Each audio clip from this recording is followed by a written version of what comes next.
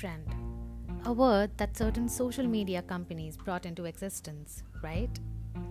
Nope, not really. It has a long history, almost ancient. Well, as long back as the medieval times, at least.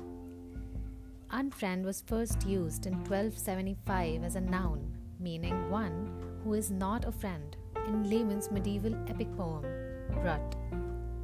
Funny how words return from the past, right? Hello everyone. You are listening to Perceptive Poetry Podcast, and this is the final episode of this season. I am your host, Garvita Srivastav. Today's episode is titled December.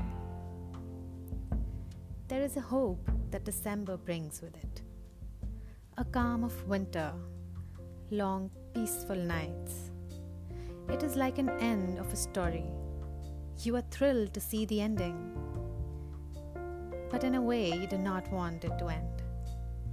But at the same time, you are excited to have come this far, for making it to the end. And you know it's almost time to close the book and pick up another. New characters, new experiences, a whole new book, ready to be filled, and to fill you with all the colors it promises. December, an end, a beginning. Thank you guys for listening to all the episodes and pouring your support. Today, I will leave you with a quote by Ezra Pound. Poetry is as much a criticism of life as red-hot iron is a criticism of fire. This is your host, Garvita Srivastav, signing off.